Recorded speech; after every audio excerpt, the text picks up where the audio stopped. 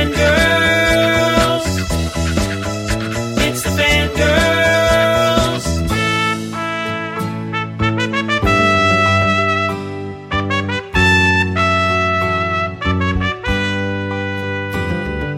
Fangirls. It's Fangirl Chat with Teresa Delgado and Trisha Barr.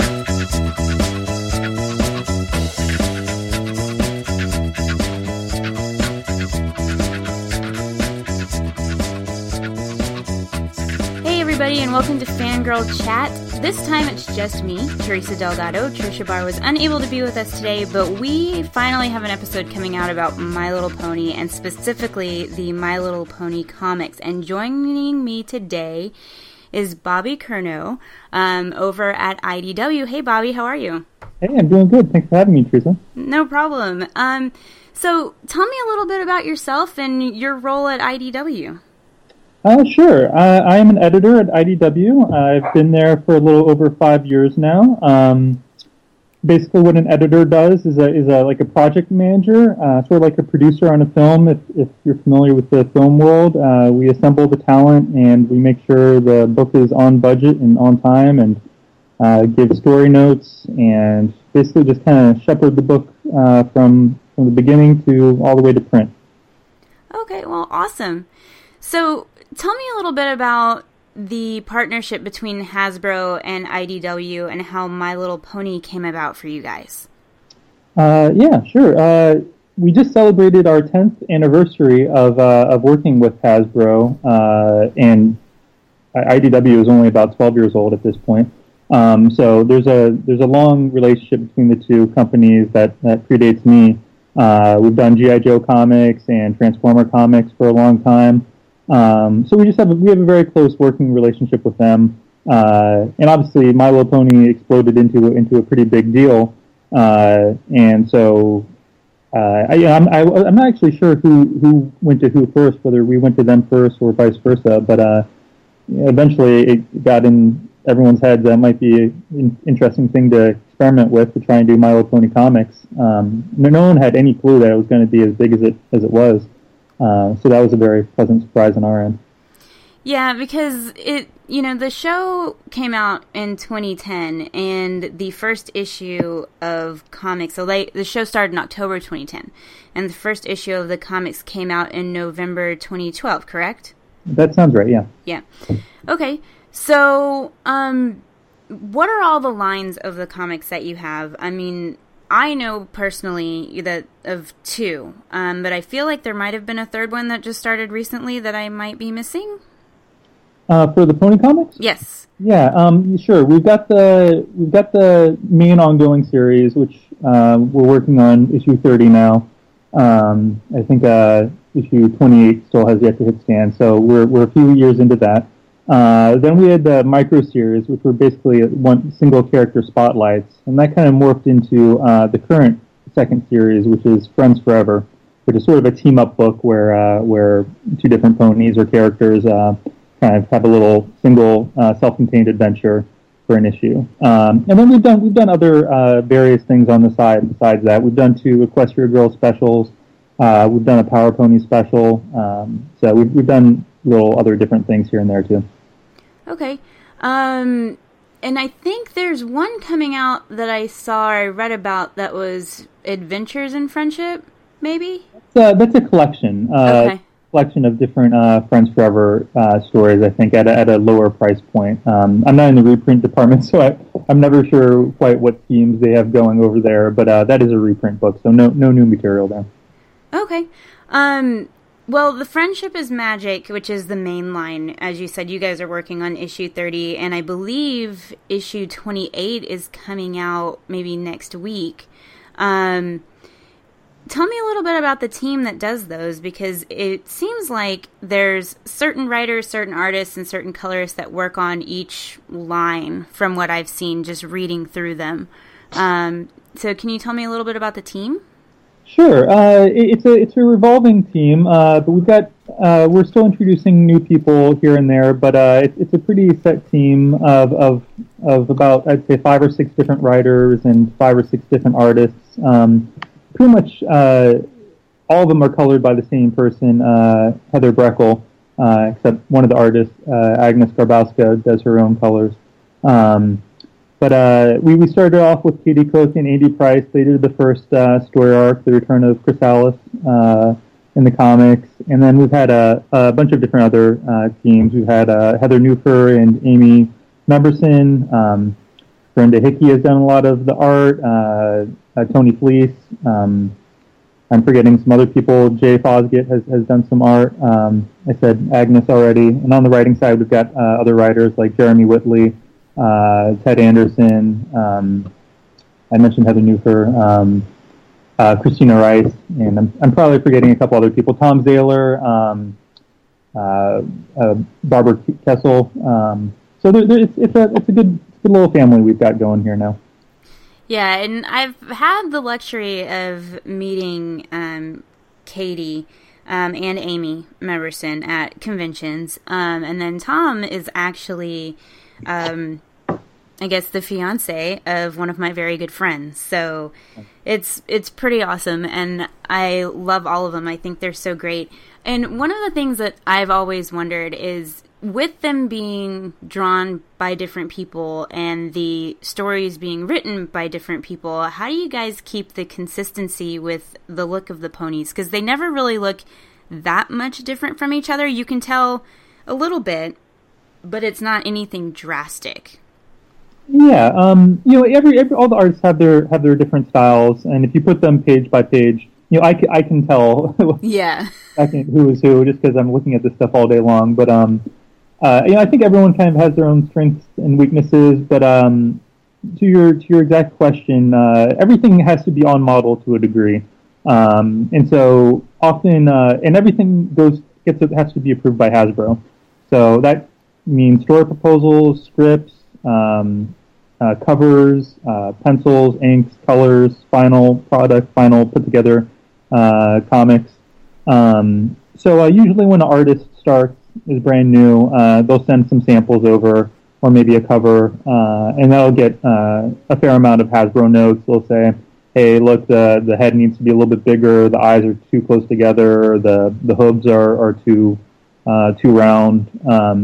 So there'll be a good degree of notes that will kind of help the artist get on model a bit, and then the artist will do another series of samples or revisions to their original samples, kind of getting them in the wheelhouse. In Hasbro's credit, there's some licensors who are really tyrants about this kind of stuff and demand that you just keep on doing it until it looks exactly like how the TV show or the movie or whatever you're working with looks like. But Hasbro is really great. They understand the comics medium and they trust us to do a good job with them. So they allow the artists to have their own style and have some fun and embrace the comic book medium. So they're pretty good partners in that regard. That's really great. Yeah, I worked a lot with Dark Horse because I did all of cover. Well, I still do. Well, now I'm with Marvel, but I cover all of the Star Wars comics. And so that's something that we used to talk with them about, and them having submit stuff to Lucasfilm and things like that. So I'm very familiar with that. So it's good to hear that Hasbro's kind of, maybe a little bit less controlling on that kind of thing. Yeah. So tell me a little bit about how covers in at least the IDW comics world works, because I don't know if you pay any attention to Star Wars comics, but for Marvel Star Wars #1 that just came out, we had, 30 plus something covers.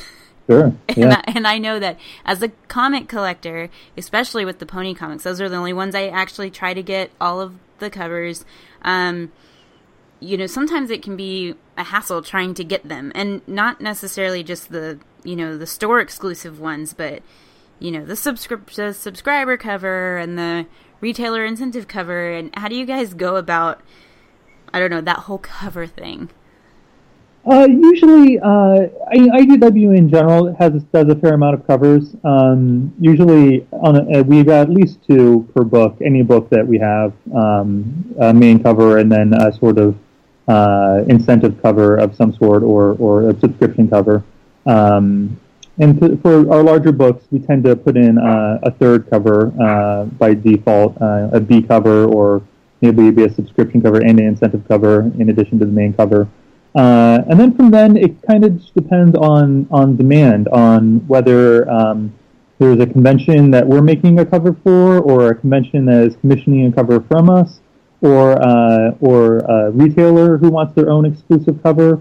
And there was a whole bunch of those at the start. For the first year, going into, we're still doing Hot Topic covers here on issue 30, and we had upwards of over 5 covers well after our first year, which is the first time I've ever heard of that being the case. So it's really, so that means that there's a long tail of it. A lot of times you'll see a lot of number one covers with the number one issue, like say Star Wars number 1.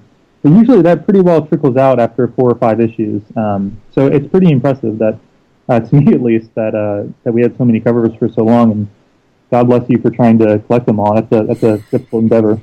Well, I kind of decided I wasn't going to try and get like Jetpack and all the other kind of those store covers really. So I've limited myself to subscriber B covers and like RI covers.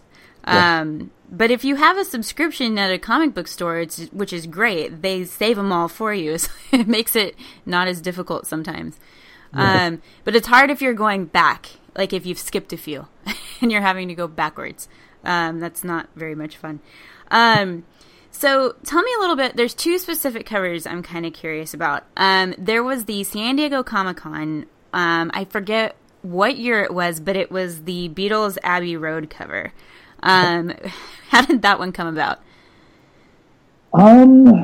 Yeah, I feel like that was just an idea internally in the company. I could be wrong about this, but if I recall, we wanted to use the visage of the Comic-Con Convention Center in the background, and I think someone was just a Beatles fan in the office and said, "Hey, wouldn't it be funny if they were kind of crossing the street like Abbey Road?" So not too interesting of a story, but I think that was just an internal idea. It didn't come from me; it came from someone else, I believe. It's still cool, though. I'm a huge Beatles fan, so I loved it, and I had to get it. And then there was the one that was just at this past New York Comic-Con, where we've got Pinky in an Optimus Prime costume, and I just about fell on the floor. I was at the panel for ponies and stuff when they announced Jim and everything, and they talked about, Transformers pony crossovers and stuff, and then there was that cover. Is there any possibility we might ever see any kind of a mashup? Yeah, maybe. Never say never. That was a very popular cover, and we hear those kind of requests all the time. So it's something we've thought about, and so it's a possibility. It's helpful that we have the license to both. They're both in-house with Hasbro, so I think that's more likely than say a Ponies. Godzilla crossover or a Spider-Man crossover. So, yeah, who knows? Yeah, no, I just think it would be really neat. So as far as the stories that we get in the comics, when they first started, from what I've read and obviously read through the comics, that the stories were kind of coming after season 2. So how do the stories sort of fit into the show? Because, there's a lot of debate out there about whether comics are canon, if you will. As with this, the storyline that we see on TV. So how does that kind of work? Sure. That question has been going around a lot this past week. What we try and do is we try and make the comics fit in with the show as best as we can. Of course, we want to embrace the medium, and if we have a fun story that kind of goes outside the bounds, we'll pursue that. But in general, we take the parameters that are set by the show, the characters that are in the show, and we basically work with that. So we try and fit in with the show's canon as best as we can, and if we do something that's crazy, way off bounds, Hasbro will let us know that. So we've had stories rejected, and we've had characters rejected at different times, although they're pretty few and far between. In terms of whether the comics are strictly canon, that's really up to the show to decide. I don't think the show would do anything that they didn't want to because the comics contradicted it. So I think if they had a storyline that contradicts one of our stories, I think that they would go ahead with their story, and that's their right. They're the first sort of where the stories are coming from, where the world's coming from. They're the biggest part of the market share, where the most money is coming from. So they should get to do. They come first, so they should get to do what they want. I don't know if that answers your question or not. So, whether something is strictly canon or not, I guess it kind of depends on the beholder. It depends on the show, what the show wants to do. If the show wants to incorporate something from the comics, they are welcome to. They don't even have to consult us; they can just kind of do it. So it all kind of depends on the show. I'd say the show is the primary universe, and what we contribute to them is up to them. No, I mean, that answers it perfectly. I keep mentioning Star Wars, but those are the other comics that I read. It was very clear at a certain point that all of the comics were, the stories were just there, and they didn't really exist in the world of Star Wars. And so, so it's kind of, I just like kind of hearing about different franchises, and how that kind of works. So does the team that works at IDW, do they watch the show at all to kind of get inspiration from the show or anything? The creative teams? Yep. Yeah, definitely. All of the artists and writers are very familiar with the show. Occasionally, when a new artist comes on, they'll maybe not be as familiar, have maybe not seen all of the episodes, but usually they tend to catch up pretty quick. It helps that it's an enjoyable, fun show to watch, so it's not really a chore. Yeah. Sometimes you can be, I've got 4 seasons of the show to watch, what a chore. But, My Little Pony goes down pretty easy, so it's pretty easy to watch and catch up. Everyone who's been involved with the comic for a while now, I'm would wager to say I'm almost certain has seen all the episodes, and some more than once. And I know a lot of the people, creators have kids too, and their kids love the show, so they see the episodes probably more than they might like because of that. So, well, I know I've watched them all multiple times. It helps that they're on Netflix yeah. a lot. Although it looked, I don't know if you noticed, but it looked for a while like it was going to be coming down. Actually, a couple weeks ago, they had said on Netflix that it was going to be coming off of Netflix by February 17th. And I guess Netflix and Hasbro struck a deal. So it's staying. Good. So I'm excited for that. Are there any characters or anything that you guys have developed in the comics that have become a part of the show that maybe the Hasbro team liked? Not yet, no. I know that there's a couple characters that, having talked to people who've worked on the show, are in concepts that they're big fans of. So there's a couple things that I think have potential to be, but that's not even me hinting at anything. No, I don't think it is. I really don't. I don't know if there's any plans in the next season to incorporate any sort of background ponies or anything like that. I would suspect that would be sort of as far as it goes, is to have just a little wink and a nod to something in the comic if it were to happen. But I'm really speaking out of my rear end here. I can tell you. Do you have any like background pony characters or anything that you guys have developed that you really like? Yeah, I mean, there's a bunch of new characters that we've developed that I really like. I know that Luna's pet possum Tiberius has a strong following. I think there's different characters like Poniachi from the Pinky micro series. There's a bunch. I mean, I think we've introduced a lot of minor characters that different people have enjoyed. It's one of those things you ask a question and your mind always goes blank. Like what are those characters? Yeah. There's I think his name is Kibitz, Celestia's helper, helper guy. Yeah, I'm a fan of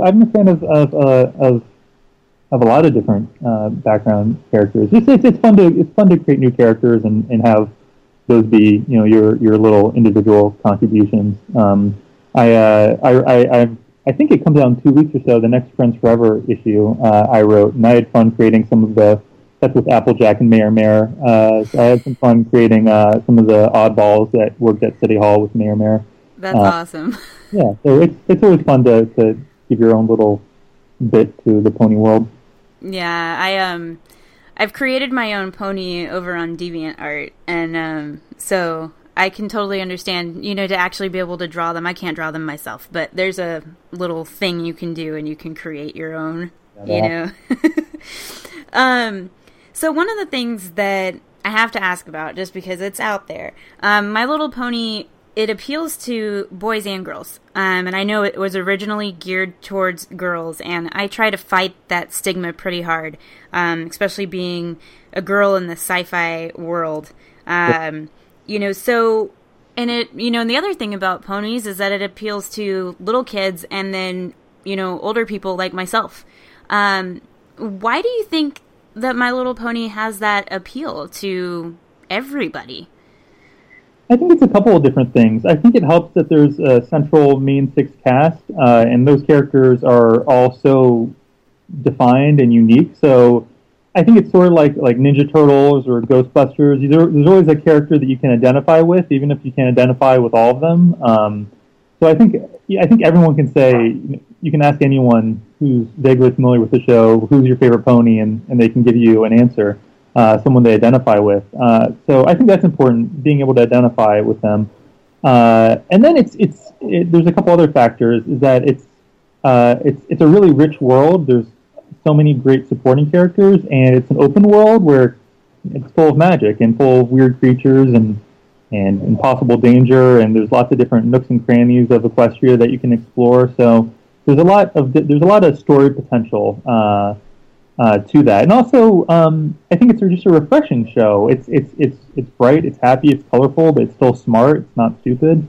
So I think that's refreshing to a lot of people who are kind of tired of grim and gritty superheroes and really over the top macabre media.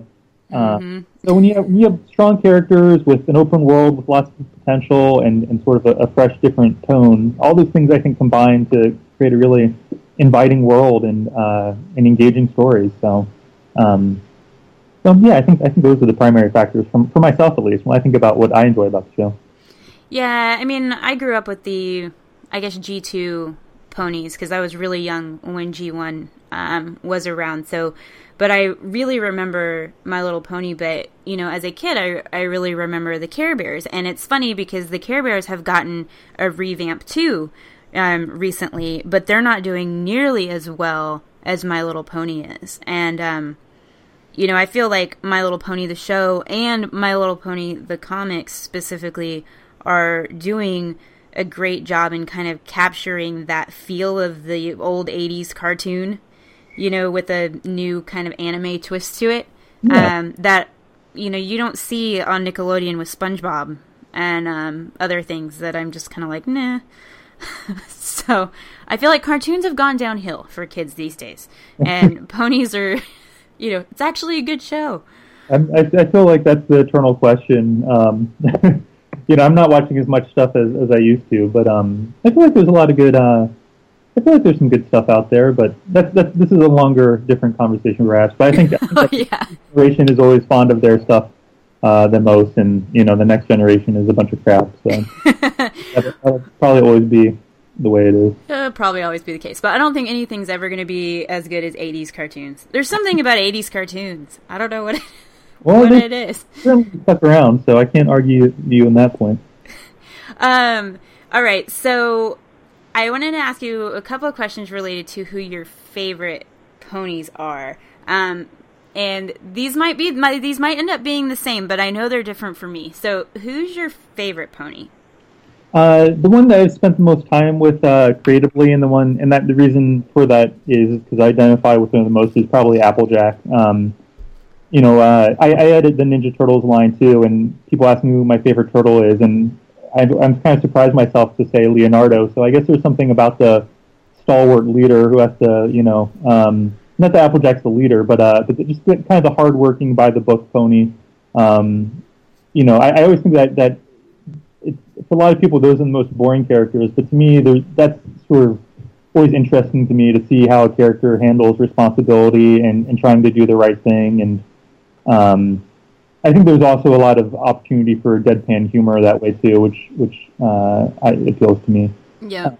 I'd say Applejack, but the character that I kind of enjoy the most in the comics and the show that makes me laugh the most often is actually Fluttershy, which just as the series, the comic series, and the show has gone on, I get a kick out of her. I think she's pretty funny and hilarious. So that's something that surprised me, because I would never, just if you said to describe the basic characteristics of the ponies, I would never say Fluttershy would be my favorite.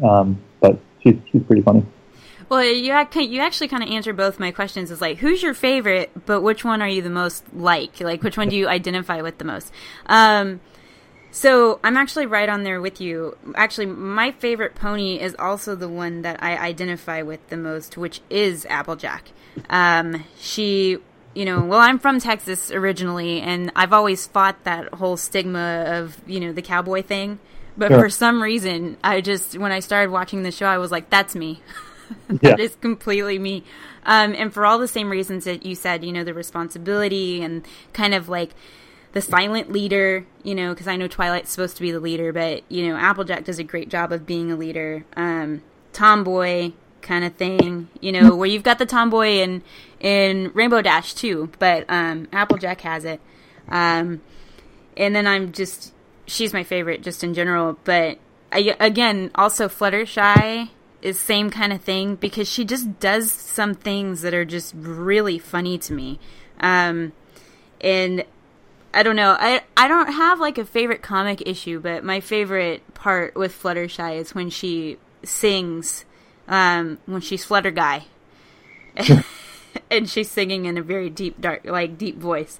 Yeah. I just think it's really funny. And then when she yells, and she yells very quietly, that's probably the best. Yeah. So, and I guess just kind of my last question for you: are you guys excited for season 5 and getting to see it finally, sometime in the spring? Definitely. I've read a couple scripts, and I've seen the sort of beat sheet for the season that kind of gives the single line descriptions of all the episodes.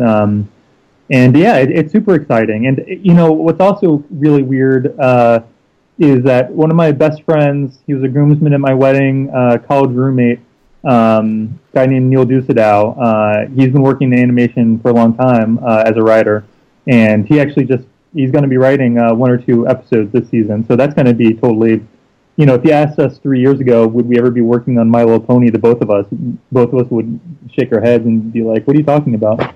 But so yeah, I'm excited to see his episodes. I think he's doing 2 actually. But yeah, so the answer to your question is yes. From what I've seen, it looks like a really fun season with a lot of cool stuff, and I wish I could say more about it, but I've been sworn to secrecy. Oh, I completely understand how that goes. And maybe you'll know this. Maybe you can at least tell me this. We've seen that Transformers, the new Transformers, Robots in Disguise, is actually going to be on Cartoon Network. But is My Little Pony going to be airing on the new rebranded Discovery Family? I have no clue. I usually watch. I get sent episodes from Hasbro, so I actually never have watched the actual channel. So I have no idea. I haven't kept up on that, although I probably should know. Yeah, sorry, I don't know. Well, if you find out, let me know, because I'm trying to figure out where I'm going to watch it. Just because I knew that the channel was changing some and stuff like that. But well, really, Bobby, thank you so much for your time. I appreciate everything, and hopefully we can get more people into reading the My Little Pony comics. What comics do we have coming out soon? We've got My Friends Forever issue, which I think is Friends Forever number 14. We've got My Little Pony 28 coming out, which finishes a story set in Everfree Forest. But the big thing we're excited about is in April is something called Fiendship is Magic, which is 5 issues. It's a weekly series. There are 5 Wednesdays in April. So every week there's going to be a new villain origin story. So we're going to get into the origins of Sombra, Tyrek, the Sirens from Equestria Girls, Rainbow Rocks, and Nightmare Moon, and Chrysalis. So each done by a different creative team. So that's been really fun because we've been able to go a little darker with those stories, and I think everyone's interested to see what those origin stories are. So I approved the first one to print today, and the rest are pretty much all done. So it's going to be pretty cool. Oh, that's very exciting. Very exciting. Where can people follow, IDW, the Pony Comics and stuff online? You can go to idwpublishing.com. You can become friends with us on Facebook, follow us on Twitter. I'm sure we're on Instagram and a bunch of other things I don't follow. I think, we got a pretty good social media presence. So, wherever you're on, we're probably there too. So just search us out. All right. Awesome. Thank you so much for your time. I really appreciate it. Great. Thank you, Teresa.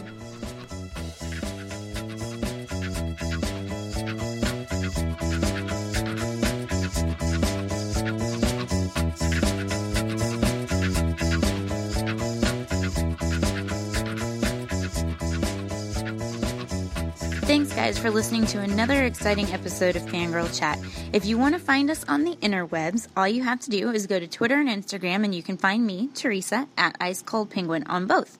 If you want to find Trisha, she's at Fangirl Cantina on both as well. So we hope to hear from you guys. Send us an email to fangirlsgoingrogue@gmail.com if you want to talk to us about our Fangirl Chat shows, and we will be more than glad to read your emails on the air. If you want to see us on Facebook, we're facebook.com/fangirlsgoingrogue, and you can find not only that Fangirl Chat stuff, but all of our Star Wars Fangirl stuff as well. For Trisha, fangirlblog.com, and for me, fangirlnextdoor.com. Go and visit our sites and join in on the conversation. So thanks, guys, again for listening, and geek on!